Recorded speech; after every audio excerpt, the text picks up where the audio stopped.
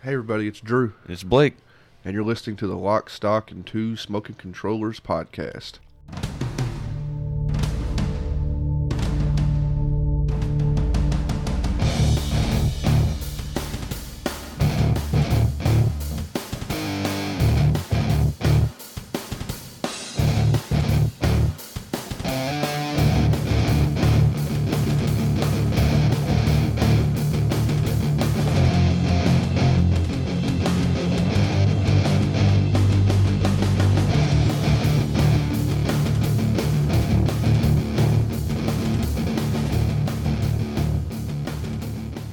Hey everybody, welcome to episode 39 of the podcast.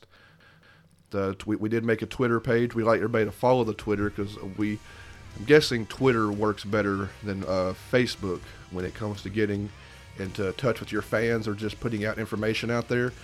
Because that leads me into last week we did a couple of Facebook posts on the official page.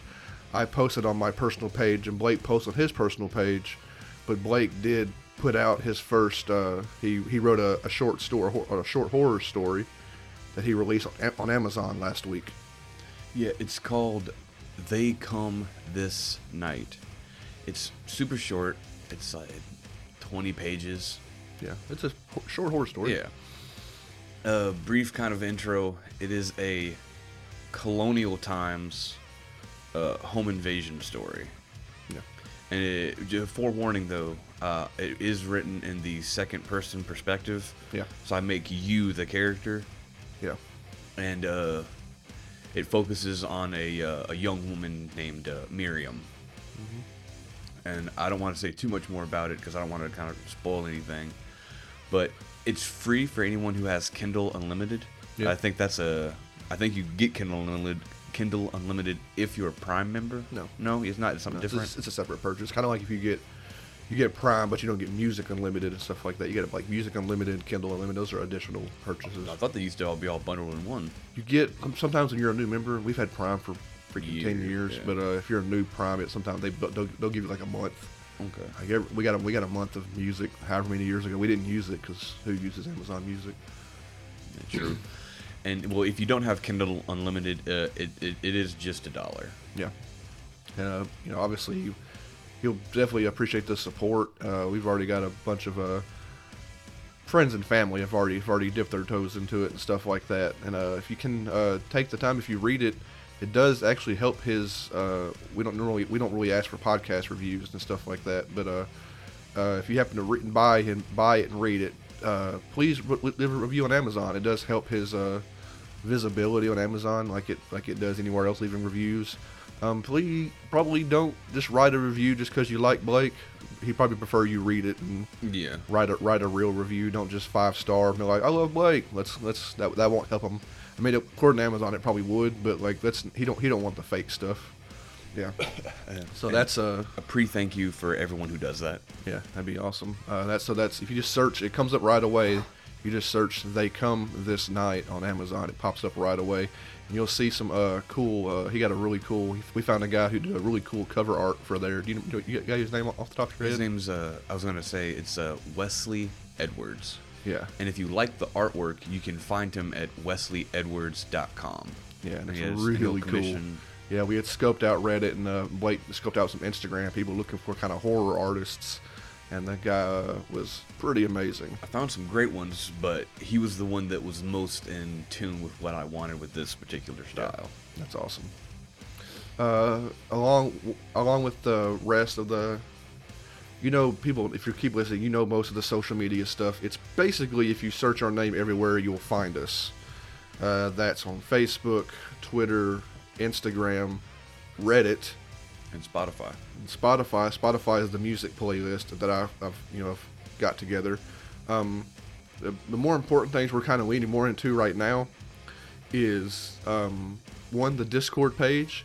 If you'll join our Discord, I said page. I don't know the terminology. Server? If you get on our Discord server, if you get people on there, you can go on there and chat directly with us and Discord, and then we'd like to get more on the Twitch. We have been streaming on the weekends. What are co-op games we've been playing Gears of War Ultimate Edition, which, come to find out, is immensely boring to play. We're gonna probably wrap it up today, maybe. I don't want to date the podcast, but who knew Gears of War was so freaking boring?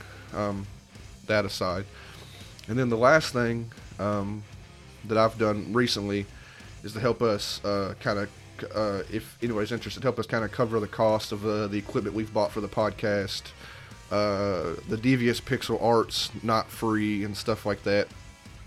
I did finally started a Patreon page for the podcast. I won't.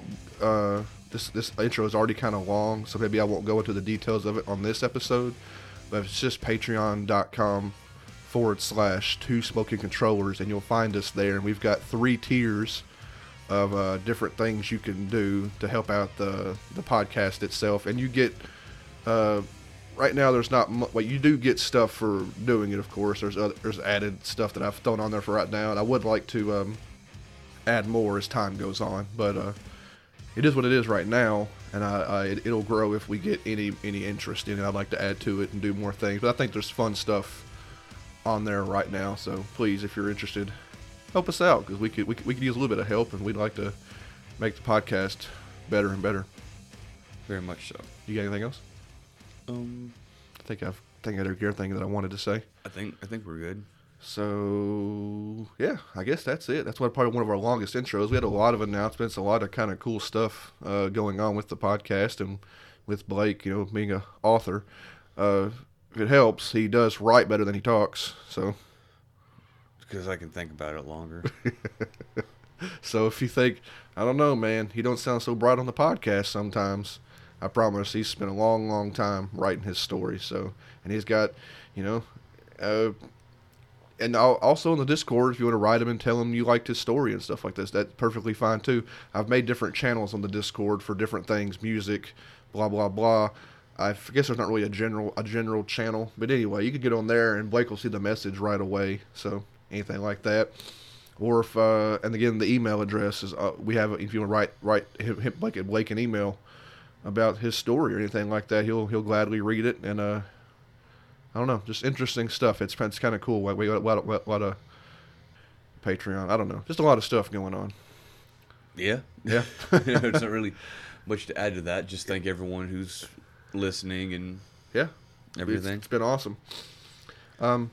With that, I'll let you take over. I'm going to intro with that, we're doing 2 games this week. Both games are what is called FMV games. FMV means full motion video, which means the games are entirely acted out by real actors. It's all just really shot scenes. Yeah. So though they're both the same, I guess genre is the wrong word. They're both FMV games, but they're very different from each other, and they're actually different developers. So I'll let Blake go into the first game for this episode. Our first game we'll be talking about is called Late Shift.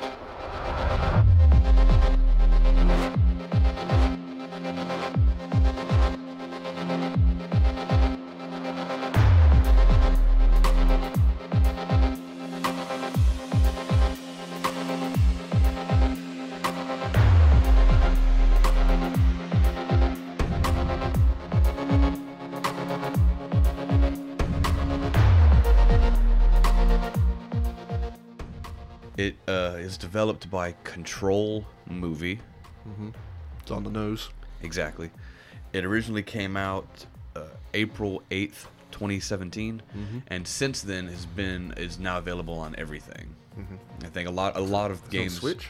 It's on Switch, but it didn't come out to Switch till like 2019. Okay. But yeah, it's available on everything as of now. Cool. If you're listening to this, you can find it on just about everything. Game Boy? I'm sure people can edit it into fit. Now, Control Movie is 8 people total. Is that including the actors? No, it's just the company. Okay. It's 8 people, and this is their first foray into video games. But the cool thing is they did also develop the technology that they used in the game movie. game. So, the director, co-writer, and founder of Control movie is a gentleman named Tobias Weber, and he's kind of responsible for everything. And a cool side note is they actually showed the film at several like film festivals, both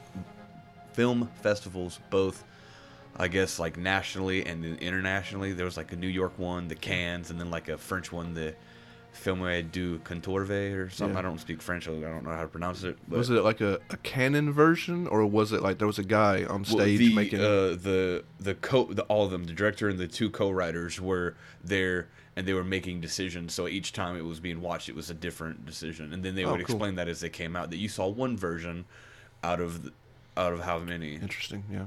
So I know that that's been done. Were they playing on a game console? Were they showing it through a game console? Well, I think they were projecting it, and then I guess maybe they recorded a pre-decision, and then they just had it randomly generate an ending type thing. Sure.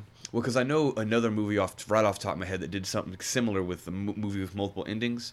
It's not like it plays them all out, but the movie Clue, which is a movie I adore. Oh yeah, it rewinds and shows you the different stuff. Originally, now it shows you can choose to see all three endings, and even in theaters, it would show you all three endings. But when you originally saw in theaters, it would randomly pick one of the three endings. One of the three endings were sent to the movie theater, so that movie theater really only had that one ending, and they didn't know there were other endings. So that was kind of that's interesting. That's cool. I love the Clue movie. It is hilarious. If you've never seen Clue, watch Clue, the movie. But anyway, let me step into it. It is like we said earlier, it's an FMV video game. In this case, it's more of a, we call it like a suspense crime thriller, or more just a crime thriller. Yeah, pretty much. The story focuses on a gentleman named Matt Thompson, who was played by a fella named Joe Sowerbutts. Excuse me? Joe Sowerbutts. Sowerbutts. Either Sowerbutts or Sowerbutts. I would assume so, because SOW is so. Yeah, like you reap what you sow. But that's, I mean, that poor guy definitely got teased. So or sour butts. It sounds bad either way because you sow some butts. I mean, you can legally change your name. It can't be that difficult. Well, maybe there's a lot more. What are we talking about? Heritage to his name. Yeah, like heritage or pride and your name. I don't know. It's only $50 in America. I can change my name like twice next week. Shoot.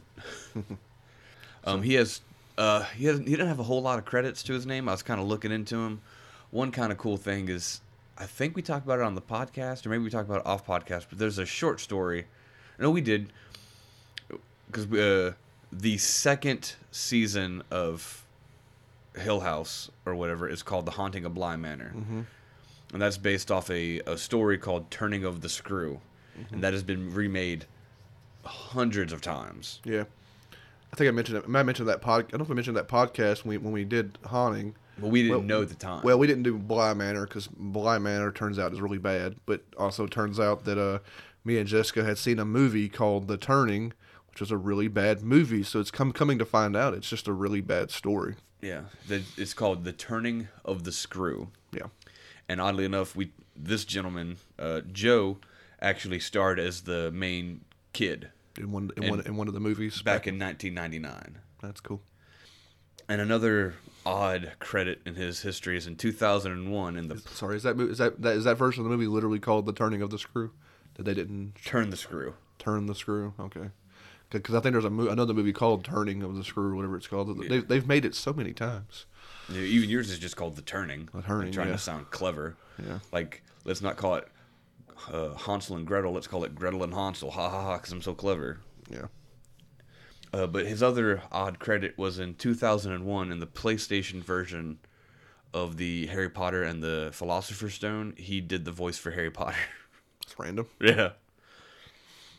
But other than that, he didn't have a whole lot of things that I recognized. There's a lot of British stuff, and I didn't. Yeah, the whole cast is British. Yeah. It's probably a British. You can say it's probably a British company. Most likely. Crap! I forgot to look that up. I mean, I don't know, but probably not a big deal. Yeah. Now, to the story. I don't want to talk about the story because the entire thing is the story. exactly, but I'll give you kind of a brief. I'll give you like the intro to it. Yeah. Is Matt's a college student on his way to, and as the movie goes through the opening credits. He's like, walking from his apartment, getting onto a train, going to work, and you're getting a lot of inner monologue. Yeah, he does inner monologue quite a bit. He's a little bit of a smarty pants, a little bit. Not a know-it-all. He's really into algorithms and statistics. Yeah, percentages. So that kind of leads into what the game is about: algorithms, statistics, and choices. Like he's going on this monologue about the smallest choices matter, which is a little on the nose for the genre of, a little adventure game where you make your own choices. It's a little on the nose, I think, but at least you got a guy who is seemingly, you're playing a character who is seemingly intelligent. Yeah. And as he's, riding to work, he works as a late shift parking attendant. Mm-hmm. He just, I think it's at a hospital. He just sets up shop. Yeah, because he does mention one of the guys is a doctor or something. Yeah. He sets up shop. He's like, hey, see you later, Bill. And then he takes over his shift. And he just starts pulling out his books and study books. And he's like doing all that stuff and checking in people as they're coming into the park. It's just kind of standard parking stuff. And then it kind of cues up to where he's being flirty with a young woman. And she's like, flirting back. It's cute. It's like, oh, this might be a cute romance. And she gets your key, and it's a choice of whether or not she gets her key. It's all choice. But eventually she may or may not get her key and walk off in a direction. Which then leads her to screaming, and you come running out, and she's being held up at gunpoint. Mm-hmm. And then that's kind of where all the game starts to explode from there, is the gentleman holding the gun needs to take someone with him because he can't drive, because he has a bullet wound and he's bleeding out of one of his arms. Do we know how I forget thinking back on it. Do we know how he got hurt? Mm-mm. That's just it's a mystery. Because he's hurt. So anyway, I know he's hurt, and he ends up making Matt. Must say Matt. Yeah, Matt. He doesn't make Matt. He kidnaps Matt. He basically kidnaps Matt at gunpoint, steals one of the vehicles, which I think he was there to steal a vehicle to begin with. So we don't know how he got hurt. But he was there to steal a vehicle from this particular place, and they steal a really nice BMW, which I think is a BMW i8. It looks like an i8, which is an all-electric supercar. Yeah. So at gunpoint, he takes Matt, and they make some drive, and you got a couple of choices there about trying to run. We'll only do a few more bits of the story, and we'll talk about the gameplay, because we're saying things now where we kind of should have mentioned how the game works. Yeah, but I'm cool not mentioning any more of the story. Well, I want to get to where you. I'll stop. Okay. You'll see where I'm going. So he kidnaps him and takes him off. The girl gets to run away. They lets the girl go, and he makes Matt drive off to this other. It's like an apartment building, or like an apartment in London. They're in London, I think. And you go, and he takes him inside there, and that's where Matt will meet. Matt meets the rest of the crew, who are staging a robbery of a auction house. And because the guy who kidnaps Matt was supposed to be their driver, and apparently his driving arm is all busted up, they, in rapid succession, basically recruit Matt to go with them, which they don't know, because Matt ends up not really being a driver per se. But Matt gets kind of pulled into the whole thing, like you got to come help us, or basically we'll just shoot you, I guess. If you help us, you die. Your choice. Help us or die, basically. And you got a bunch of different choices through conversations and stuff like that. But that's the setup. Is you're going to be. I don't want to say more. Yeah. Matt gets pulled into this, and he has to be part of this kind of high stakes robbery of an auction house. So it's a pretty neat and rapid setup for the change of what his normal boring late shift is supposed to be. Exactly. So we can talk about how the game kind of plays now. A lot of the time, it tends to be a this or that decision. It's like run or stay, fight or don't. There's a couple of three points, but mostly it is a this or that. through the entirety of the game, there is 180 choice points. Yeah. Starting from beginning all the way to the end, there's 180 different choice points. Some of them subtle, some a little more extreme. Mm-hmm. That results in, you get the number. That results in one of 7 different endings. Yes. And sometimes people die, sometimes people live, sometimes you don't even end up where you're going, sometimes you're just on the road walking home alone, no clue what just happened. Yeah, I assume when we played it originally, I think we had to watch all the endings for the achievement. We got all the, there's a guide for this. We got all the achievements for this. this. We did get the 1K for it. Yeah, so I assume we watched all the endings originally. I will mention here, and I will link it in the show notes for both of these games. You can play these games for sure. That's not a big deal, but it's been a long time since me and Blake played these games, so we actually went on YouTube and found people playing through it with no commentary. So you're just kind of watching the movie play out.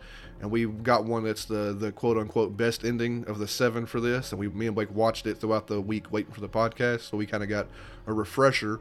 So we're not just guessing of what's been happening in the game. So we watched that one, and we watched I won't say the name right now. We watched the second game throughout too, which it only has 2 endings. Yeah. But so you can go on YouTube, and I'll post the link. I'll attach the links to the show notes. You can actually just watch these things. And like we said, it without playing and having someone else make other decisions for you for the best ending, it's just like it's a movie. A pretty decent 90-minute movie, 94-minute movie. Yeah, well, I don't know if it was even an hour and a half. Maybe like an hour and 15 probably. I don't like the quote unquote. We're not going to talk about it too much, but I don't like the quote unquote best ending. It kind of just. I mean, it ties up all the loose ends. It does. It kind of just peters out though. So I think more about the journey of that night, because the whole thing takes place in one night. So bonkers. Back to the choices. Blake says it's either a this or that choice. Yeah. You will be familiar with that with basically any of the Telltale games, The Walking Dead and Tales from the Borderlands and Game of Thrones, all those games they make. So I will give this developer a bit of credit here, because when you're playing a Telltale game, a lot of the times you're watching the game trip over itself.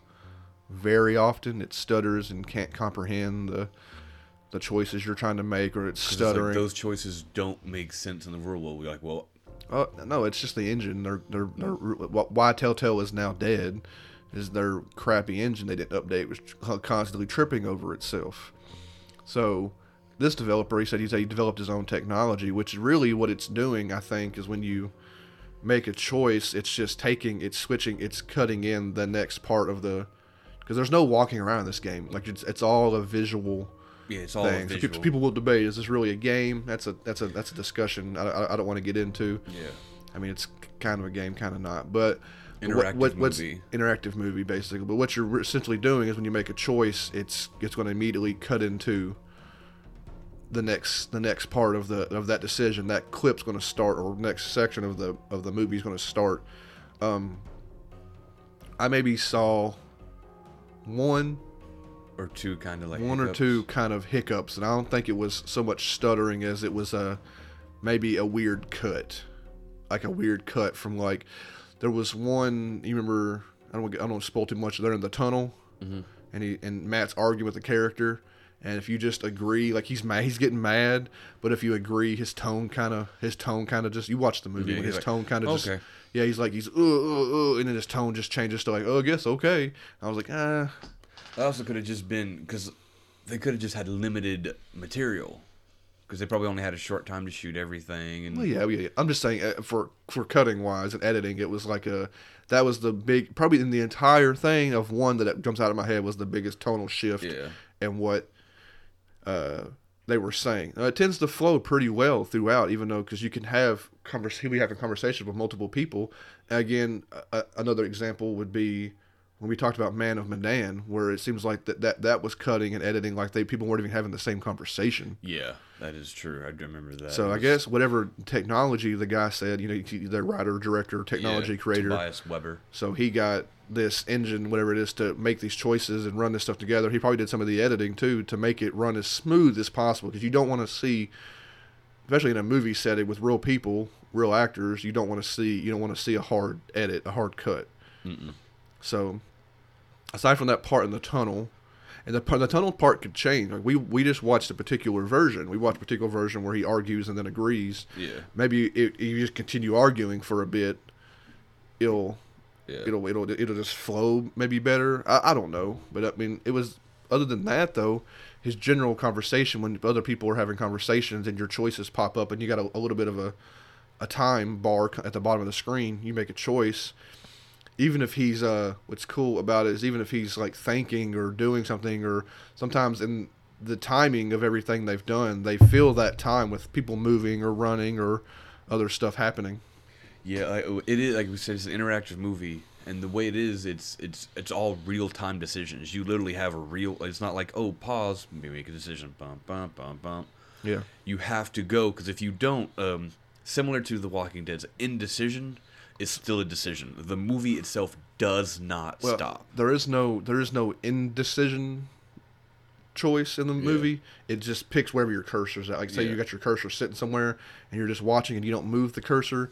There's no silent option like there is in like Walking Dead. Like because they filmed the choices as they are, so it's going to default on whichever one your cursor's sitting on. So you do need to be paying attention to. I wonder what it would play like if you just like played the game and didn't, because when we watched it, the guy was making choices. I wonder if you just let it play out with the cursor on the default setting, what just let it what happens, how far you get, and if who dies. And I didn't think about that. That'd be kind of funny. You still own the game. This is a game we actually bought however long ago. Maybe we need to spend more than like $5 or $10 on it. I'm sure. Yeah, that's not the point. But anyway. Yeah.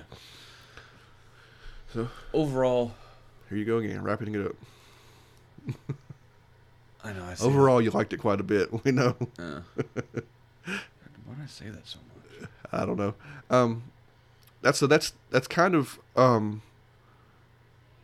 what more could be said? That's that's the gameplay. There's no. That's the difference between this game and the next one. There's no. This one itself is more of an like I said. It's just a movie basically where you choose your own adventure.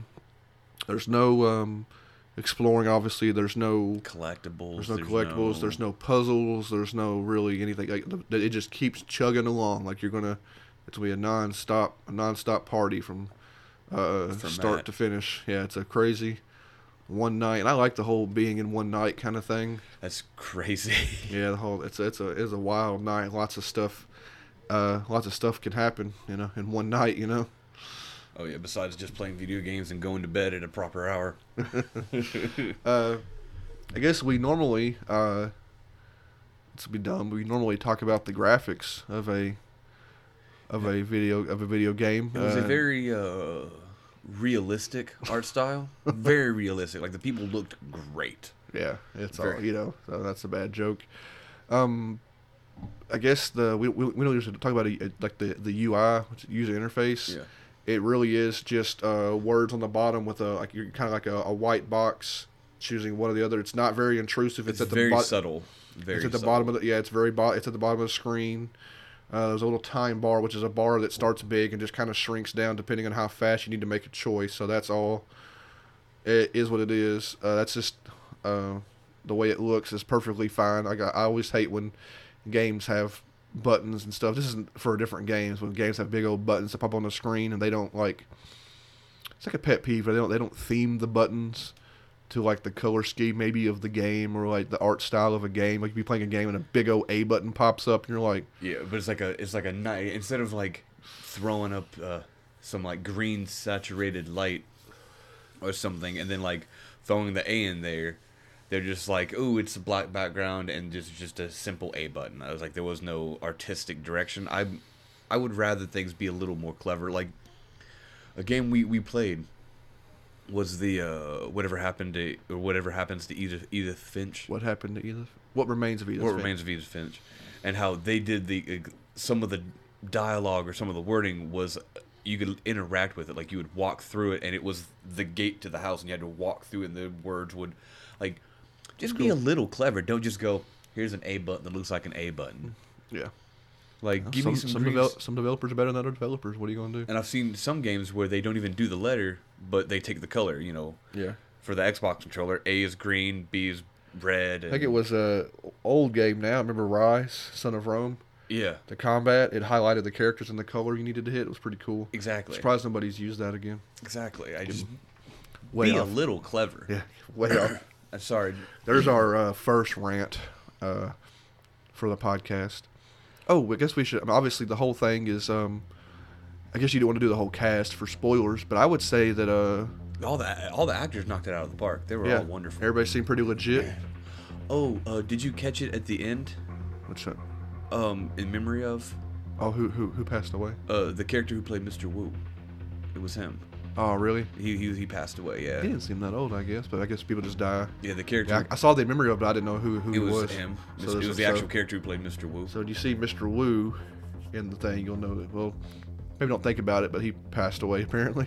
Unfortunately. Yeah, but yeah, everybody, like you see, like Even some these of the, people that know their There was one moment that was very irksome.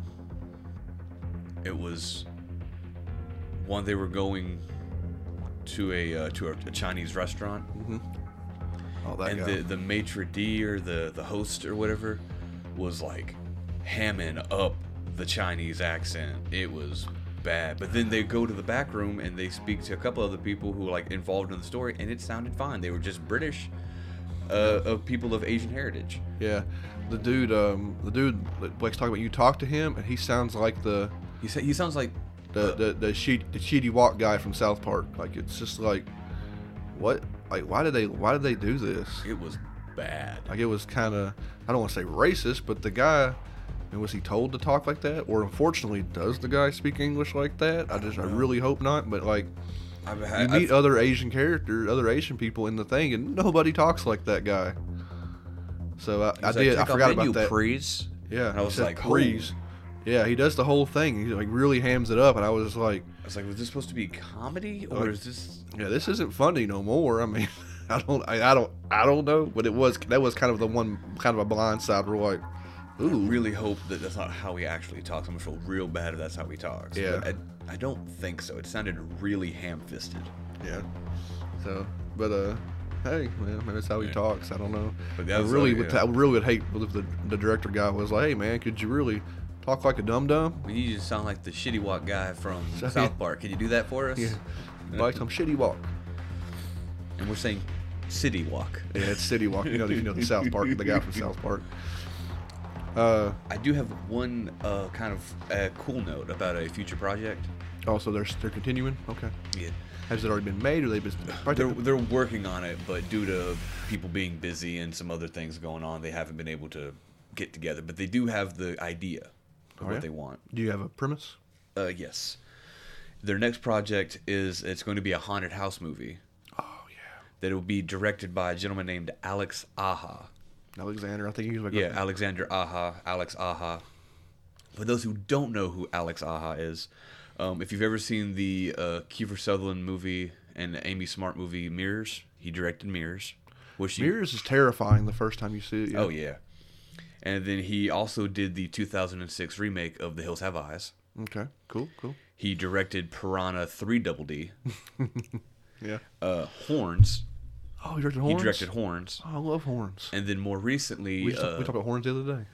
he directed Crawl. Yeah, which is a really cool alligator movie. Like, people, I don't know how many people saw it, but me and Jessica saw it in theaters, and Blake watched it later. It's a fun alligator movie. It's really good. There's a moment of incredible comedy in that movie. I won't spoil it for anybody. The movie's, it's definitely a horror-esque crocodiles killing people movie. It's a creature feature. But there is one of the out of the blue, the movie blindsides you with a moment of perfect comedy, and I laughed so. You probably remember it, yeah.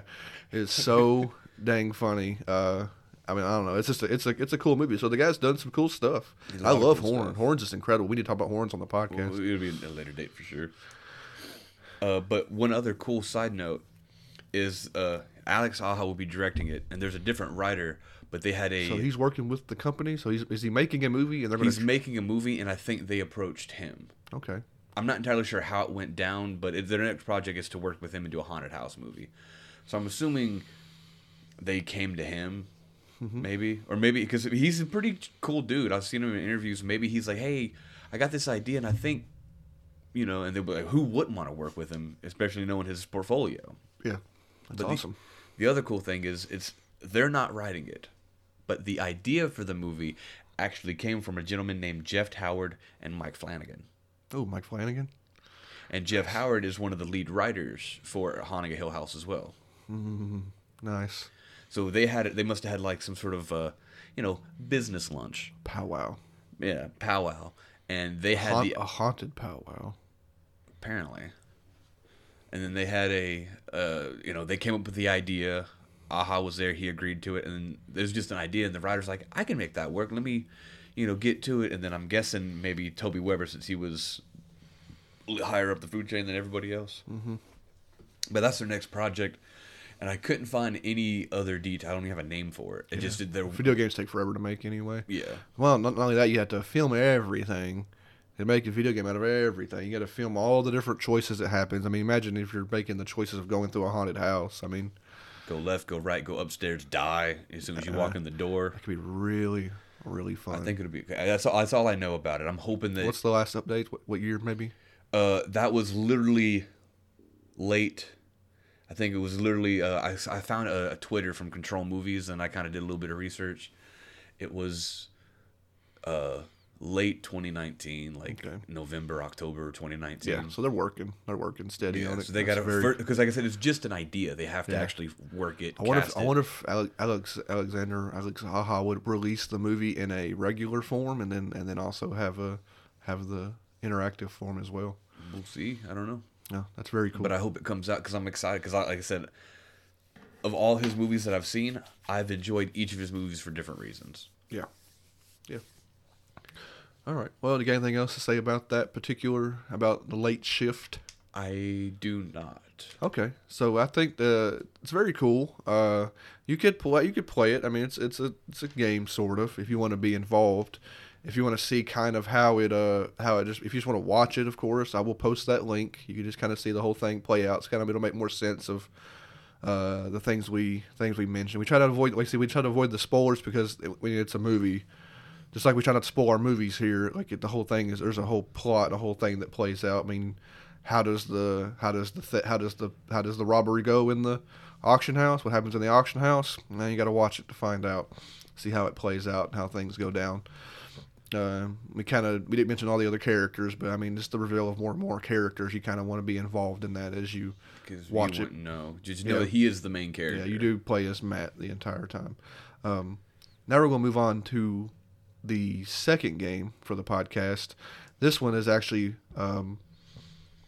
Blake will talk about the developer and stuff. This one's still an FMV game, but it is vastly different from Late Shift. A different developer, a different way you play. This is not, you can't just sit. We watched we did watch a version of somebody playing this later, but originally we did play it with a guide, because this one does have things it does play more like a... it is a video game. It is more of a video game. Yeah, more like... So you do move around, and you don't physically with the stick move around, but you click on things, and the guy who's acting moves to places and stuff like that. We'll get into that while you go ahead and introduce the game. Our next game is called The Bunker.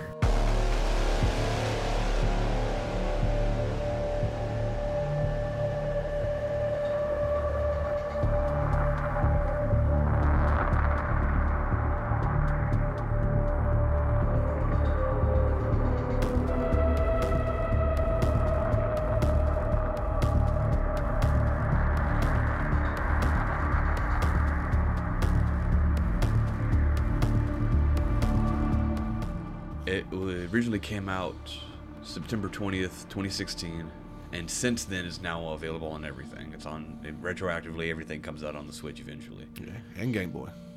Exactly. PSPs and Atari 2600s. So it's developed by Splendy Games. It's their first console game, second game overall. Mm-hmm.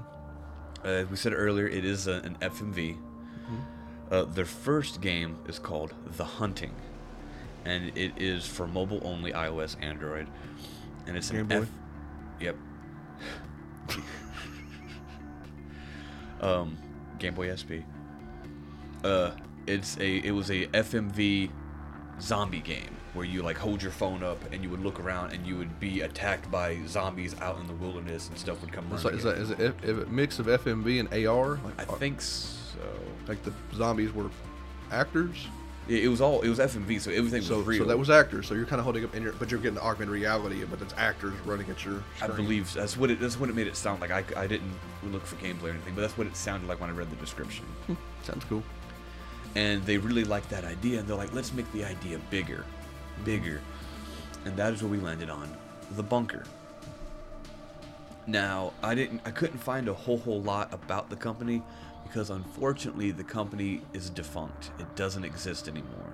Yeah, that's sad. But not because of like any outrageous bad claims or like, ooh, you know, what happened was they were a small time company, and I don't want to make it sound bad, because the dude seems like a genuinely nice guy, a gentleman named Jordan Sparks. He's the founder, whatever. And they started believing their own hype. They started drinking their own Kool-Aid, because all these reviews were coming out, and it was like, oh my, y'all are such a great game, so good. You're all I can't wait to see what happens next. And they're like, yeah. I think in their first, wasn't a year, I think it was 15 or 18 months, somewhere in there, they managed to sell over 100,000 copies of The Bunker, which is huge for an independent company. Huge. It's not a million. It's not Call of Duty neither, so blow it. But unfortunately, what happened is, as they were sipping their own Kool-Aid, believing their own hype, every single one of their investors, who like they're probably, oh, we'll support you, we'll invest money. All their investors started just leaving, because apparently, I don't know, I should have did a little more research about what games came out that year. Maybe some big game came out that year. I'm not entirely sure. Probably, are you trying to compare it to other games that came out that year? Maybe who knows? You do the research. Maybe there was some big Telltale games at the time. Who knows? Other adventure games. But eventually, every single one of their investors just pulled out. Not all together, but they all started pulling out one at a time, and left them in a downward spiral. To the point, I think their last really big investor was oddly enough, Telltale Games. Oh, well. And they're like, yeah, we'll support you. You guys are doing good work. We look forward to you. And then before the year was up, Telltale was going bankrupt. Telltale had to pull out because they were going bankrupt. Yeah. And so I feel really bad. Yeah. Because like it affected the Jordan Sparks guy really bad. I think he ended up like checking himself in somewhere. Oh, really? Because it messed him up. Like he's fine now, but he had to take some time off and recover for mental health reasons. De-stress the whole situation. Yeah. The roller coaster of going wee and then straight down. It affected him severely. Like I read an interview that was like years later. He talked about how it affected his mental health severely. He had to. I don't know if he actually checked in somewhere. He said he had to check out from everyone for a while. So I'm assuming maybe he went and did something he just didn't want to talk about, which is fine. You know, as long as he got better. Like, you know, mental health is really important. People need to take care of themselves. But I just thought that was really sad and crazy, because the game itself is actually really good. It's cool. Very cool. I keep talking about that. I have one little thing about the team. It says before they were Splendy Games, it says that each of their members had worked in other areas. Mm-hmm. It says some of their members actually worked on the original Witcher. Oh, really? Is this a Polish company then? Because you wouldn't know that, would you? It didn't say, because I couldn't find anything out other than they're gone. They also worked on something called Broken Sword. Yeah, we don't know it very well. Broken Sword is it's about kind of a long running, kind of famous adventure series. And they also worked on Soma. Oh, really? Yeah. Cool. So they're familiar. You still haven't played Soma. I'm getting towards it. So at least like they're familiar with like horror style elements, especially considering their first game, The Hunting. Mm-hmm. As we said earlier, this is an FMV, but it is also like an adventure horror point and click. Yeah, because there's real suspense, real horror. Mm-hmm. It's tense. And this is more of a game than the previous one we spoke about. Yeah. Are you going to go? Because you do play as one guy. You do play as one gentleman There are no last names as far as I could tell. His name's just John. Mm-hmm. And what happens? I think it takes place in an AU, an alternate reality, alternate universe. They're in Britain, and I'll assume Essex. I think. Yeah. You don't really know that. Does it say? I don't remember if it says. Well, if you go around reading some of the collectibles, there's like Essex and Bedfordshire and stuff like that. So I think it's somewhere. It's definitely in Britain. I'm going with Essex because that's the name I saw a bunch. So Okay. at least they're close to it. And it is 1987, 85, 84. It's mid 1980s, and they're being the threat of war in the 80s, and someone drops nuclear bombs over Britain. Mm-hmm.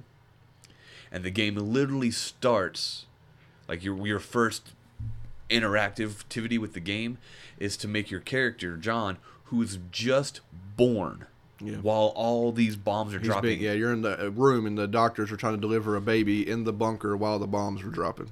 And your first interactive player action is to make your baby breathe by pressing A in like a rhythmic pattern, like A, or I don't think it's A. It's just the action button. Well, I played it on Xbox, so it was probably A. You have to make your baby breathe. He starts crying, yeah. And then he starts crying, and then you're like, oh, the bunker. The credits roll up, and then it kind of does some cool stuff. Like, so it's filmed very well. All the actors knock it out of the park. I didn't look up anybody but the main guy, since everyone else only has, like, they have huge parts. There's in a the lot story, of scenes, yeah. But like a lot of the characters are like they're a huge one scene, and then you don't see them again the rest of the time. It's mostly between him and his mom and that general guy. The general, yeah. Biggs, Wedge. Anyway, you play as John, and what happens is you start by taking a breath. Yeah. And that's how the game goes through the trailers. And then you jump 30 years to where John is a full-grown man. Mm-hmm. And been living in the bunker for 30 years. He's been living in a bunker, and he is sitting next to his mother, and she is dying of something. I guess old age. Yeah, maybe cancer, maybe radiation poison. Who knows? It doesn't. I don't think it even says. It didn't even say. Just she starts coughing and coughing up blood. And she's like, oh, read to me. And so, like, one of your first big decisions is there are 3 books on the table. There is the Bible, the Treasure Island, and a comic book. Really? It's a comic book? I think it's a comic book. Not a big deal. And your first choice is, do you read your mama entry from the Bible? Do you read a chapter of Treasure Island? And then whichever read, then it fades to black. And she's like, what did I tell you, John? If you stay on the routine, you'll be safe. And then she goes to sleep. And then so from like the first, it's a little slow and drug out, but it also kind of like pulls you into the game a little bit. Yeah, doing the routine. You literally, like, your first 3 days, I think 4 days. It's a couple of days in a row. Is you have to go down his checklist. Where he has to take vitamins, he has to like do a little health check on the radiation outside. He has to, not outside, but like check on the interior radiation, make sure it's acceptable levels, and eat and read to mother. Yeah. And it just and all this stuff is all filmed. Yeah. And you see him go through the motions. He's like, oh, I got to take my vitamins. So it is oddly shot at times. You can see he'll open up a cabinet instead of walking straight up to it. He walks to it at an angle and swings it open so that the camera behind him can see the full content of the medicine cabinet or something. Yeah. So some of those are It's neat. I mean, it's interesting watching it play out because he's literally acting like a video game character. Sometimes I don't think it's too off-putting majority of the time. Like he walks around like a normal person, and he opens things and closes things, but there is a bit of a. Like you said, some weird angles sometimes, or maybe the way he stands, or maybe like he opens something like you would open something that way. But he kind of overacts maybe the way the opening. Yeah. Yeah. But it's still enjoyable. Yeah, it's neat. And we said like this is more of a video game. Yeah, so you're clicking on things like you have to open the medicine cabinet. You click on the medicine cabinet, like the act. There's a scene. He reaches, opens the cabinet. You kind of look around. if you click on, like, you're kind of, the game's kind of handholdy. Like, if you click something you're not ready to, like, you gotta do, sometimes you gotta do things in a certain order, and he'll say, like, oh, it's not time for that yet, or I need to do this first. He kind of pushes you where you need to go. Yeah. So I said earlier it's puzzles, but he's kind of more or less kind of pushing you in the right direction a lot of the time. So you click on the pills, and he'll take a pill, and then he'll do this weird. I didn't understand the looking through the. It's a radiation thing. I don't know what it's supposed to do. It like measures something. Yeah, I didn't understand that little. It was a dosimeter, DOSSI meter, dosimeter. Yeah. I don't know how looking through that little lens told you how much radiation there was. Maybe how you could focus your eye. I don't know. Yeah, there's some science to it, or some science they thought worked. Who knows? Back in the 80s, yeah. Who knows if it? And then you go from there, and then you do the you eat. He goes food. I think it's food, right? Yeah. I don't. This is a comic part, and you see this a couple of times, and it made me laugh every time. I didn't understand it. But you get to choose what he eats. There's like beans, peaches, and something else. I thought it was just beans.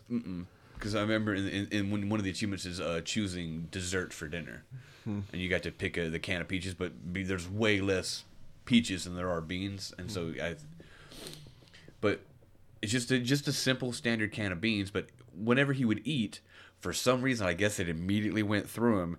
Is you don't see anything, but he's definitely dropped trowel sitting on a toilet bowl eating this can of beans, and you're just like, really? I guess you're just knocking two birds with one stone. Eat, let it go through you, and then get about your day. Yeah, it was strange. Go read to mother. Yeah, it was just strange. As like every time you chose to eat, he had to drop trowel. I don't know, but regardless, and then you go through your first couple of days, and basically, it's eventually something. There's an alarm goes off. I think it's something simple like the air filter needs to be. No, the first thing is a fuse. A blown fuse. A blown fuse, yeah. And then you start going. It does do a cool thing. Where as you're progressing through the level, it subtly tells you like a chapter skip or a chapter point. Because there are 4 levels in the entire bunker, and it's levels just 1 through 4. And as you progress through, like, the screen will just fade to black, and then big white letters, level 1, level 2, as you hit certain points in the story. So it's kind of like you are for the first time going down to level 2, but you're also technically on chapter 2 of the story, and it's just kind of cool little. Again, they were clever with their words and titles and stuff. Level 2, level 3, yeah. So. And as you go deeper, progressively as you go deeper, in each day that actually... A lot of this seems like it happens in one day. Yeah. After like the first 4 or 5 days you're there, it just kind of... One triggers right after and it just goes... It starts building up. It's a whole bunch of stuff, because as you find out, in these 30 years he's been there, and when his mother... Spoiler alert, his mom dies really, really early, in like day number 1 or 2. And you find out he is completely by himself in this bunker. Yeah, everybody's dead. But you find out at the start, when he's born, it says bunker population 58, and then he's born and it ticks up to 59. Yeah. And then when it comes to his mom dying, it goes population 2 to 1. Yeah.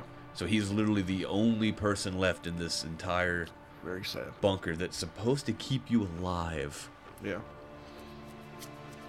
And then while all this is going on, there is...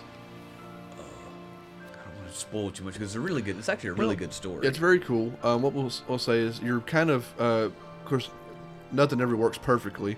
So there's an alarm, and he goes to find out that there's a fuse blown in one of the power situations, and that's as simple as changing a fuse. But as you're walking through places, I like kind of how it does it. As it walks through places, he walks into rooms he hasn't really been in a long time, because his mom got him to like stay here and don't go nowhere else. Yeah. But stay in your room, and you'll what's she say? Stick to your routine, and you'll stay safe.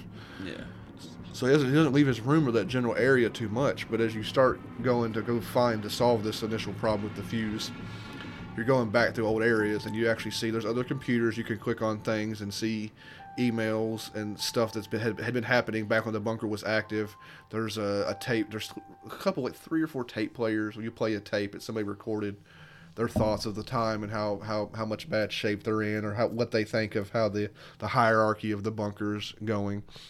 But you do get the more important stuff that really builds the whole story. Is you'll walk into a room and something will kind of trigger a memory in like a sense memory, like a sense memory in John's head. And you'll have a white flash, and it cuts back to, this is where the scenes where you have all the other actors. There's other members of the bunker. There's a general guy who kind of runs it. He has a right hand overseer basically from Fallout, and he has a right hand man who kind of gives them all the numbers of supplies and who's sick. There's a doctor who's worried about radiation poisoning and other general sicknesses that can happen, because you're in a bunker. Like if there's an outbreak of something or anything like that, it's rapid. Yes. And that's where a lot of the world building comes from, where you're like, yeah, and a lot of the suspense really comes. Well, it comes from both, really, because being completely isolated, buried underground. Yeah, what I don't remember, maybe I missed it, is a lot of these scenes are, when it cuts to the flashbacks, there's a younger actor. I don't know if you got him, actor. I didn't get the name of the younger kid. There's a younger, like 12 or 13 maybe? Yeah. Early teens of John. When he was younger, he would explore all the bunker and stuff like that. And he ends up, a lot of these scenes, he's like hiding on some stairs or hiding. One time he's hiding under a table where he's not supposed to be in the room. And he's hearing conversations with these higher ups that he's not supposed to hear. So you start hearing how bad things are in the bunker, which is supposedly leading you to what happens in the bunker, why everybody's dead. What I don't remember is his mom's privy to a lot of these conversations. What was her position in the bunker? I believe she was second medical officer. So she was she does work there's some scenes of her in the doctor's office, maybe. She was like second. She's dressed kind of fancy, like compared to everybody else. I didn't really know her exact position. Well, I think she had a position. I think she was like a dual thing, because she would be in the doctor's office helping the doctor, and then when she wasn't, she had a dress uniform. Yeah. So she may have. I'm not entirely. I don't know much about. Maybe she was some form of military. Maybe she could have been a liaison. She's outspoken, and she's really active in what's going on. And people listen to her. She's got some sort of authority. Yeah, some sort of authority. That's for sure. So there's a lot of scenes of. She's a fantastic actress too. She was great. Really I like the mom actress. I don't know if it was the same lady who played her in the. In the older version, I'm sure they just do some makeup on her. Maybe it was old version, so the flashbacks as a younger woman. She's great. Everybody else. So it's basically. The gist of the flashbacks, which leads to larger things happening. The gist of those is basically things aren't really going well, and of course the lead, the overseer guy, wants to keep it quiet, and the doctor is like, we can't keep it quiet forever, and the mom's like, maybe we should tell people, things aren't going well, and the guy was like, it's that whole thing where we shouldn't say anything because. Everybody will panic and we'll start fighting over food and stuff like that. People are stupid and people panic. Yeah, so there's a lot of that going on, which is a storyline you've probably heard before, but believe us, it's all going somewhere very interesting. I feel like in the end parts of the game where it ends up going to is just very, very cool. So a lot of this is you're just kind of trying to survive. Like you go do the fuses. I don't say it's a spoil. So you do the fuses, and he goes back, gets the power back on. Hooray, everything's good. He goes back to the computer, and then there's an air filtration problem. So then you got to go further down to level 3, level 4. And you got to go down, and you're kind of, the whole time you're touching things and exploring and, just activating more memories. It's all about, that's where all the story is of him building up, and you're kind of getting to see the rest of the bunker. It's pretty cool. And you're getting down to where you got to go change one of the air filters because it's getting, the radiation's so bad. It's like fries the filters, I guess. Yeah. So it gets to that where you change the filter and stuff like that, and that's what he's doing. I don't think is so much. That's the drama of what him trying to survive at those points. But I think it's more of a way just getting to see the bunker, and then like what's important is. The flashbacks of why he's alone and stuff like that, and you get more and more. I can't spoil that because there's really some great moments near the end of the game, which I think I did not see coming, which was really, really, really cool of how things play out in the end. One kind of the exact number of days that this dude he's been in the bunker to date is 11,111 days. Yeah. I mean, I guess they just picked the 5 ones, but that's how long he's been in that bunker. Imagine that. Yeah. That's bonkers. Especially for a large portion of that when you're an adult, of being in the same 2 or 3 rooms. And then most of that is and seeing everybody die. I mean, yeah, one by one, I guess. Mm-hmm. What it does come to in the end, there's 2 endings. I don't remember which one I did. I think we might have to do both. You replay the ending part, and the big final thing. Obviously, I mean, you're in a bunker. What are the final choices? Is leave the bunker or stay in the bunker, and those dictate your 2 endings. It's not like Late Shift where there's a bunch of choices you make throughout that shape the story. Like, there's a set story in the bunker that just plays out, and your final choice is you seeing one of the 2 endings. And they at least do I want to applaud the company on their cleverness and forethought. Because as you're walking around, you're not just constantly like over his shoulder, but it does do some like first person points of view, over the shoulder, third person. It does some really cool ones where your only viewing is locked camera as the security camera footage, cameras, and they do some really, really cool, unique camera angles for navigating through. Mm-hmm. But that could also cause some issues because sometimes you're looking through the security camera, and the door you need to go to is actually the door behind the player character, behind John. So you'll see you kind of waving your cursor around, hoping something pops up sometimes. Yeah. And it being live action like that, it's kind of hard to tell. Like, can I interact now? Like he'll stop walking. Sometimes he'll stop walking, and he's just like panting or he's scared. And he's about to start walking again on his own. Or sometimes he stops, and you're like, do I do something now? You kind of wave your cursor around, trying to find something to interact with. Because the idle loops of him like standing there while you're searching through the room he goes through. It's about 10 or 15 seconds of him breathing and scratching his nose and putting his hand in his pocket. It's like they do a pretty good like extended loop to where it looks like something natural someone would do. Someone's just kind of sitting there breathing, and they like look down at their hands. They look around the room. Like they were really clever with his acting. Yeah. He does a great job. And I just lost the thought. The camera angles, the flashbacks, first person, third person, security cameras. Okay. I want to also applaud their sound engineering, their sound design. Mm-hmm. Because there's a couple of really cool, like, intense, anxious moments where he's freaking out or he's getting scared, because you got to think this dude he got a lot of anxiety, that's for sure. The fear's been beat into him, and so not beat. His mom doesn't beat him beat as in his mom's really reiterated the danger of his situation. Like, 2 moments stand out is at the very beginning, the first time you actually have to open the door to the stairwell to go down from level 1 to level 2. Is like, because because you're seeing a lot of something, like I said, first person point of view. You actually see where like the tunnel vision starts, like it starts to black out in the eyes, and you have to like hit the action button.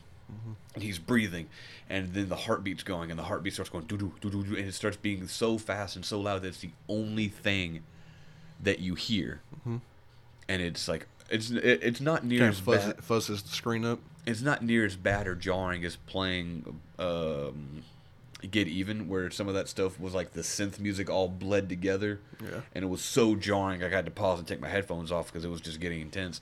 Get Even. Now it's been a long time we talked about Get Even. That was some sound design. Yeah, but this is still really good because like that first time you have to open that door, it happens a few more times, but that first time was just he's nervous. Yeah, he just can't.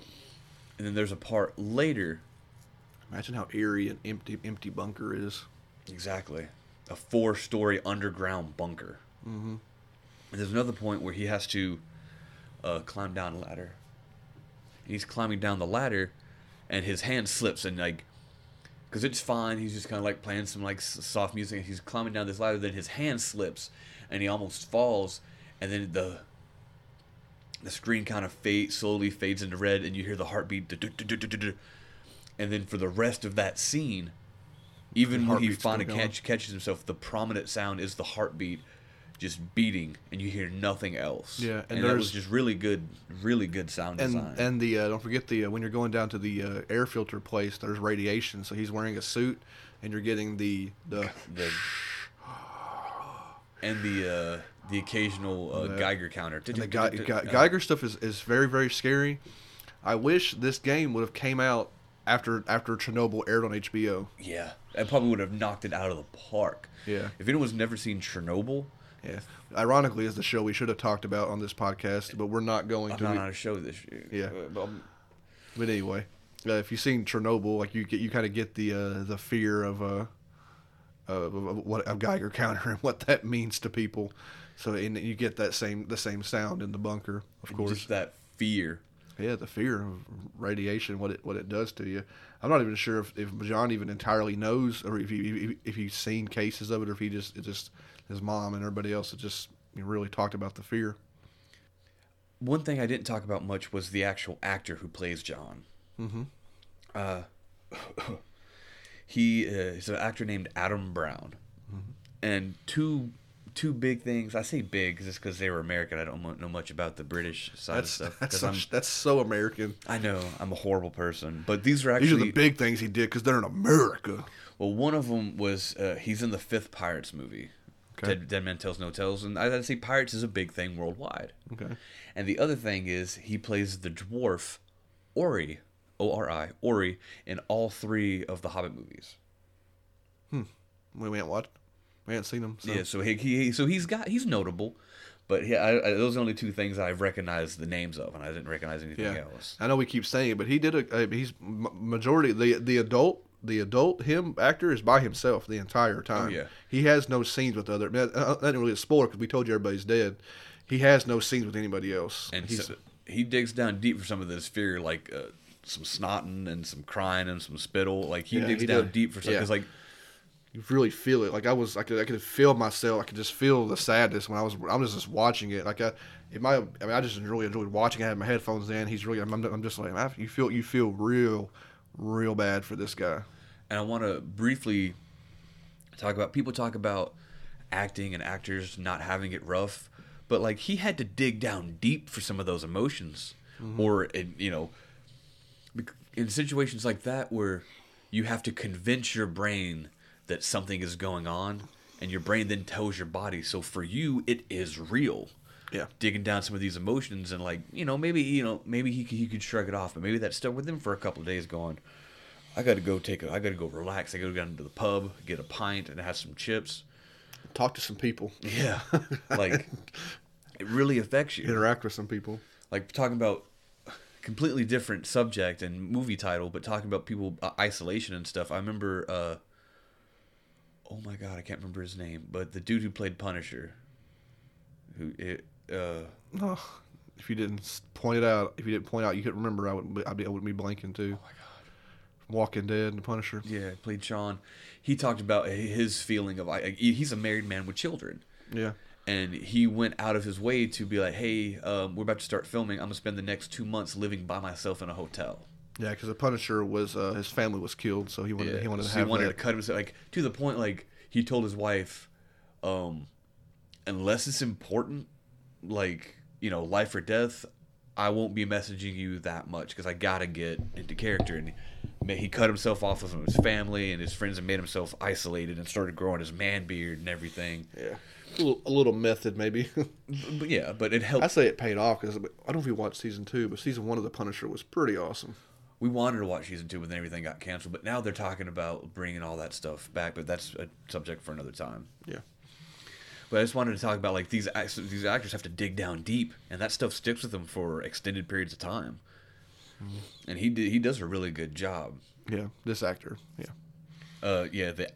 Adam Brown. Yeah. The other thing, this is. Do you have any Anything else? I couldn't really think of. Well, you mentioned that they actually filmed in a bunker. Yeah. Yeah. I do want to talk about that. The entire movie / video game, the FMV, is filmed at the Kelvedon Hatch secret nuclear bunker in Essex. Essex. There's your Essex. That's probably why I could think of it. And they actually filmed legitimately everything inside that bunker. Yeah. But everything in that bunker was also filmed in only 15 days. Yeah. They filmed everything they could in 15 days, and then it took them, I think, 13 or 14 months to edit in all the video game stuff and do the looping of the idle animations. Yeah, all the work, all the gamey stuff. Yes. Uh-huh. I don't really have a whole lot more because I'm trying really hard not to, because the end result of the game is fantastic, and there's cool camera tricks and stuff that I would like to talk about, but that would also spoil parts of the story. The scenes they're in, yeah. Lots of cool stuff here. This is definitely It's the better of the two. Only maybe technically, like late shift is cool in its own right, but if you want to be more involved and do things, it's probably lean towards the bunker. I enjoyed the bunker's story better. Because Bunker is Late Shift is a heist movie, basically, more or less. The Bunker, though, you've seen the style before. Like the story it tells is to me, it's a one of a kind. I've never seen anybody tell a story quite like the way this one turns up. And even to the point that the Bunker is more of a video game. It's got the you don't get to walk around, but it's got exploration. It's got you can click in different corners and view memos and view on the computer screen, view people's personal diaries on computers. Mm-hmm. It even has a very small number, albeit they're still pointless, but there are 9 collectibles, these little dolls, these little wooden figures that the character he carved out of these blocks of wood. He apparently took from they had a war room where there are these blocks, I guess represented armies, I guess. As a kid, John would steal the blank blocks. He would steal the blocks. He said nip. He's like, I used to nip these for my toys. And he had these little blocks that are scattered, soldiers, or not soldiers, people. He's carved people. Toy, yeah. They all got named. When you find one, it's like the doctor. The doctor. Soldier. He tries to help people. And there's 9 of them. You get all 9 for an achievement, of course. Yeah. But admittedly, they do. I say they're not useless, but they do a little bit of world building, because when you get each one, because you got to think, he also has. Aren't they usually in a room where you've maybe have just watched one of those flashbacks? Usually. Yeah, they're hidden like off in the corners and stuff, but they're usually named after somebody who's in the game. There is the doctor, who was the doctor of the thing, just called the doctor, and then his mother, and then the general, and he would give a brief description, which is his inner thoughts about the toy, but that toy also represents the person in real life. It's like a second or two. He just says something about each one when you pick it up. Yeah, and it's just kind of some just little memory things. Mm-hmm. Just world building. It does a good job of world building. Yeah, there's a lot of world building in it. Like you get a gist of what's happening, and like like when it comes to the final choice of whether to leave or stay, that's entirely up to you. There's 2 endings. I don't know the state, because the video I watched is the leave ending, so it's both. What? Yeah, because where you end the game, it stops at like 38. It's an hour and. Oh, so I didn't watch the other one. If you watch the next 10 minutes, he redoes everything, and you get to pick the other. He shows. So you I sat there for a minute while the credits were on. So after the credits, he does the other ending. If you fast forward through the credits, yeah, because I was wondering why there was another 15 minutes. Yeah, I did too, but I was like, maybe it's just a lot of credits. No, because I want to talk about, again, the cleverness and forethought of the game company is when you beat the game and make your decision. Mm-hmm. If you hit continue, it takes you back about 10 or 15 minutes beforehand, and you do have to replay through those 10, 15 minutes, but you do get to make the other decision. Very and cool. It shows very both. Cool. Dang, I wish I'd watched it, because I only have the. Because I was just curious about why. Yeah, so he knows. So you do have like I say context clues. So you can see both endings. Yeah, but you do have the context clues. Like, it's been 30 years. He's been in the bunker for 30 years. So in the flashbacks, and as a flashback at some point, you'll see them kind of breaking the news to people that the radiation's worse than we thought, blah, blah, blah. And they're like, when can we leave? And the one scientist guy was like, 20 to 30 years. before you can if go. not more. If not more, if you can go outside for it's safe. So that kind of, if you're paying attention, which that's not really a spoiler, but if it's been 30 years, maybe he has that flashback, he was there, he remembers, maybe he thinks it's okay. safe. And Maybe the reason why we'll leave it. The reason why he's trying to figure out if he should leave, there's reasons why he should figure out. He's trying to find out maybe I should leave or something like that. Or maybe I should stay. Yeah. Maybe you should stay. Maybe you should leave. It's a pretty intense last almost couple like of minutes there. A Schrodinger's cat situation. Well, is he alive or dead? Of whether he leaves the bunker or not? Yeah, it's not the same thing. I know that's like opposite. I'm sorry. I thought Schrodinger. Schrodinger's John. Mm-hmm. Johnson. Don't. I think that's pretty much covers that game. We both this and Late Shift are both games we've bought. The reason we decided really to do these two things is because there's a lot of these coming out. We might cover more. We're not sure if it's the same. Well, the one company, Bunkers Company, is unfortunately gone, but maybe they've moved on to other companies. There's a couple of more of these FMV games coming out. I know of. I think the PlayStation Plus recently got one called Erica, which I haven't played yet. It's on PlayStation Plus. You might have missed that. I maybe probably did. Who knows? Erica. There's one that is the shape-shifting detective. Yeah, and the infectious Dr. Decker. Infectious Madness of Dr. Decker. So there's at least a couple more of these, and I saw TA post when games are when they find out the achievements for games. I think I saw on TA was posting there's another one. You could tell by looking at it when the picture is a live action person's face. Yeah. I think there's another one. And you see a lot of we didn't mention it. We don't usually mention publishers, but the company Wales Interactive seems to be involved in a bunch of these. Like they're publishing all these FMV games. So both of these were published by Wales, but Wales Interactive. I think they're attached to some of these other ones too. Yeah. So for a while we thought Wales was the developer, but it comes to find it's different developers making different games, and Wales I guess they're just like, we'll do all the FMV games. Yeah. But so we thought it was because I noticed there's a couple of these coming out, and I was like, well, dang, we need to do these two because we played these games kind of a long time ago, and I was like, I wonder if we can watch them on YouTube, and it's pretty cool. You can. So there might be more of these coming up because they all seem very different. One of them, I think the shape-shifting detective looks like it's just like people sitting in a room talking to people. Like you're just like sitting across from a table, just talking to people. Talking to the detective, I believe, and I think you are the detective, and you're just talking to the suspect. So that might be that. I watched the trailer for it. I think we own that one. It may be the infectious. I know we own the Decker. I don't know if we own the Shapeshifter, or maybe we own both. I know for sure we own Decker. Yeah, these are just ones we've ended up buying. So I think there's. I wouldn't call it a resurgence because who knows if these games are really doing that well, but it's kind of interesting. They're it's like a weird subgenre of gaming that I'm happy to see because I always like seeing the stories play out and see cool stuff happen. I don't know if anything will ever be as interesting or as the Bunker was, but we'll see moving forward. Yeah. You got any final thoughts on both games, I guess?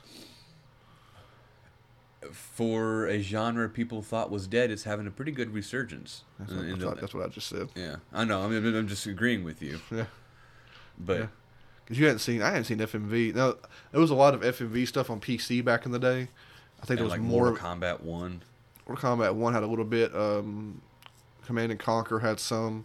It was just a weird thing that people thought was like it was like a '90s thing, and I guess it even wasn't really that hot back then. But now you've got people acting out legitimate stories and doing like stuff, and maybe it's going to be a thing moving forward. I like them; they're good. Yeah, it's cool.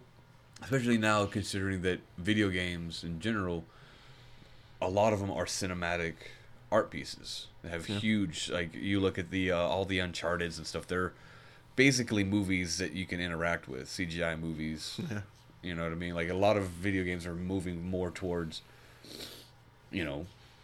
cinematic stuff, cinematic events and stuff. So maybe just literally the next step is playing a movie, but that's also not as impressive as a computer animated gorgeous looking character, like seeing their hair blowing in the wind and stuff like that, as opposed to a real person. You're like, it's less impressive. It doesn't take less talent to have someone's hair blow in real life than it does in a video game. Yeah.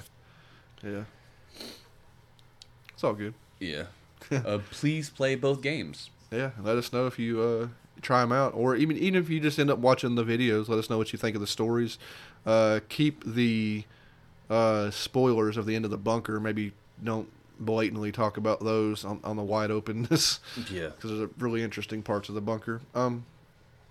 With that, I will turn this thing over to Blake. I'll say some stuff too, but Blake has we picked out I won't say a movie. It's more of a short film that we watched a long featurette. We watched a long time ago. Been a couple of years. We watched it again recently, and I'll post a link because you can watch the entire 35 minutes probably 31. of it. 31 minutes of it on YouTube. So I'll post a link to that in the show notes. And I think you did some research because we were hoping there would be a feature-length version of it, but I think it's had some issues. But I'll let Blake introduce you to Kung Fury. Now, Kung Fury originally came out in May 2015.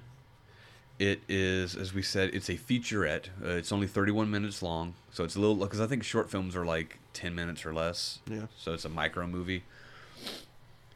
It pays homage to 1980s cop kung fu movies. Okay, if you can't tell by the title, with dinosaurs, laser raptors, and a couple other things. Now, it was originally kickstarted. Its original goal to be kickstarted was $200,000. It managed to make $630,000 with like 17,000 backers. I wish we'd known back then. Yeah, their final stretch goal was $1 million, and they were going to make a feature length, but they didn't hit that, so we got this. But this coming out was so huge that they did decide to make a feature length sequel called Kung Fury 2, the movie. And the director, which is a gentleman named David Sandberg, he did say that they would not use any footage from the first movie. It will be an entire feature-length movie with no footage from the first movie. Yeah, no reused footage. Yeah. Now, his name's David Sandberg, not to be confused with David F. Sandberg, who is responsible for Shazam and a couple other movies. So, just forewarning. Now, he does play the titular character. He acts as the titular character. He's also a writer and director. David Sandberg. He plays Kung Fury. Now, there's a whole lot that happens in this 30 minutes. And I can't talk about much without spoiling it. Yeah. The whole thing's 30 minutes. You might as well just watch it. Exactly. But it goes on to say, just a few quick point notes, is Kung Fury, Kung Fury is out with his partner, I think Kim. That's the character's last name. He's a cop, and they're hunting down a ninja, and they get out of the car and they're like, "We got you cornered, sucker!" And he's like, "Yeah, man, we're gonna throw him in jail." And they do their cool little cop high five and handshake, and as they do it, the Red Ninja cuts Lee in half, and Kung Fury, no, and he goes to attack the dude, but as he turns to attack the Red Ninja, he is struck by lightning and bitten by a cobra at the exact same time. And gives him the fabled abilities of the Kung Fury. Of the Kung Fury. That ancient, most powerful martial art that only one man will ever have. Yeah, when he's struck by lightning, he sees the entire history of Kung Fury, and it's all embedded into his body. And it becomes amazing. He becomes basically a superhero. And the movie, it has it's so ridiculous. Yeah. But basically, what happens? It's like a. How do you explain? I mean, it's everything 80s, all smashed into 30 minutes. Like everything everybody loved about the 80s is all smashed into a 30 minute window, and they cover basically it all. Every little cliche, every little. Bonkers thing. Like all the thing, the music, the way it looks, and the CGI they use. Everything is extremely 80s. They got the 80s computers. And the overacting like a mofo. Lots of overacting. Like I even think his dub is off a little bit. Yeah. On purpose, like the way he talks, and he's so dramatic. And he says a lot of was really funny. A lot of really 'Cause it's- bad puns. But he takes a moment to think about them, and Yeah. then he says them, and then he regrets having said them, but he has to Yeah, keep you, moving you because see the it. moment's You over. see it in the actor. Like he says things sometimes. You know, kind of look off to the side. Like, did I really say that? Yeah, it's all part of the comedy of it all. It's wonderful, and just to show like it had some pretty good pull because they actually they filmed some extra footage and they used existing footage and edited it a little bit. There's a music video you can watch. Yes, I'm gonna post. I'm gonna post a link to the music video at the end on the show notes, so you can watch the music video. The song's called "True Survivor," and it is sung by none other than David Hasselhoff. Yeah, And they cut David Hasselhoff into parts of the movie for the music video, and it is hilarious. And the song's not terrible either. I mean, it's real 80s. very 80s. Yeah, 80s pop or whatever. But I'm talking about all this, and there's one other key player. He's pulled a Terminator, and he has traveled to the future to try to take the future over. Mm-hmm. And he is Adolf Hitler, also known as, because of his thorough research into the Kung Fury, is he wants to be the man who inherits Kung Fury. Mm-hmm. But he's not, so he calls himself the Kung Fuhrer. And I bring him up because he is played by none other than Jorma Taccone, one of the 3 members of Lonely Island. yeah. He's also a writer for SNL. He's been in a bunch of other movies, and he plays the Kung Fuhrer. A ridiculously over the top Hitler. Maybe not as over the. He's probably more over the top than Taika's and JoJo's. I haven't seen that yet, but Yeah. he's definitely a little more wackadoo. And so he comes to the future to take over the future. Kung Fury then decides to go to the past to prevent him from coming to the future. Yeah. And all this is 30 minutes. And then I'll say without a shadow of a doubt in my mind, this is the best 30-minute viewing experience I've ever had in my life, and I probably will ever have in my life. Yeah. To sit down for 30 minutes, if you got nothing else, this is the best 30 time you can spend in 30 minutes. Yeah. Easy. It's nonstop. It's action. It's jokes. It's just wackadoo. I say it's hard to explain it, but it's like once you see, if you even see, like even if you watch the music video first, you get a little taste of what it's going to look like because it's done. It's extremely stylized Yeah. for the 80s and stuff like that. It looks like, I don't want to say Tron or anything like that, but like really just so much. The whole thing had to be shot in CGI. Just It's about all green screen CGI. all green for screen sure. current thing. Yeah. I do have one note about the sequel, oddly enough, is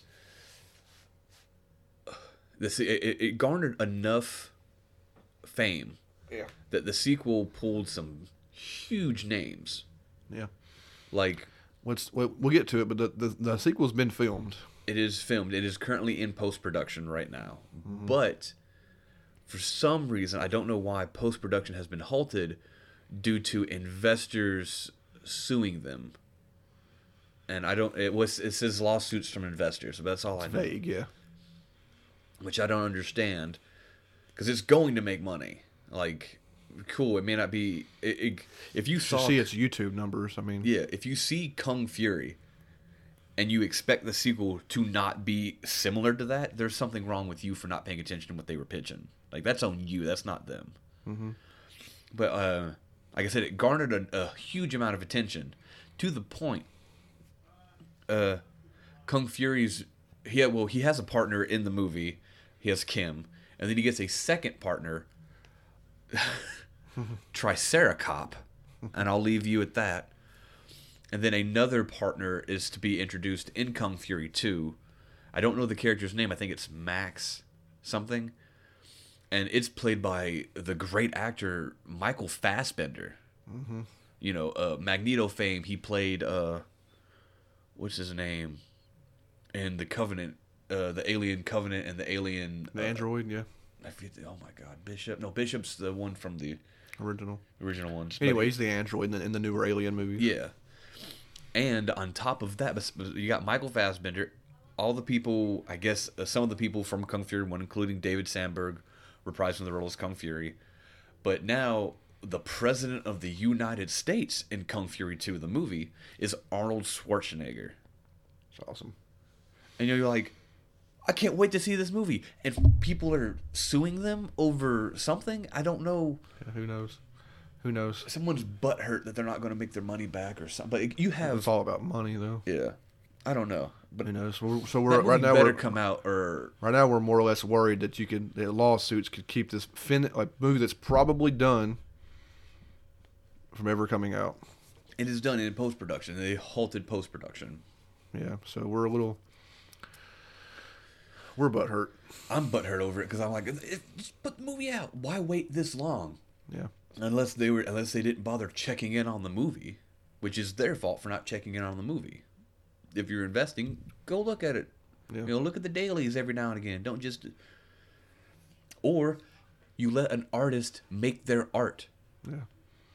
It's as simple as that. If I get an hour and a half of Kung Fury. Yeah.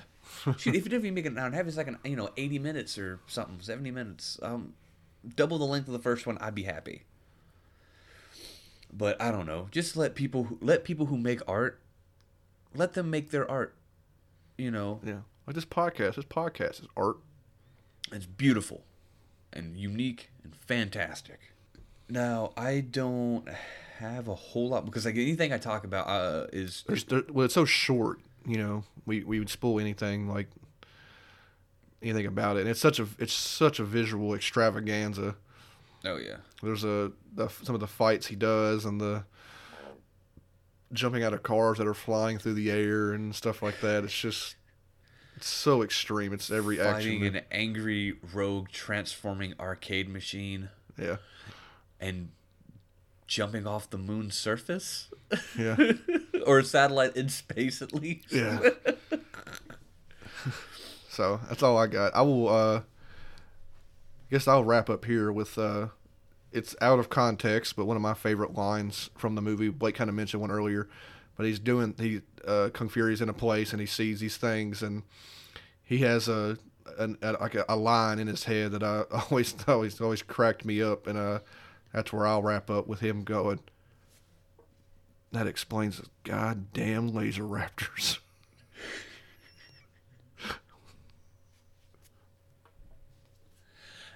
I do want to wish everybody a good evening and good night.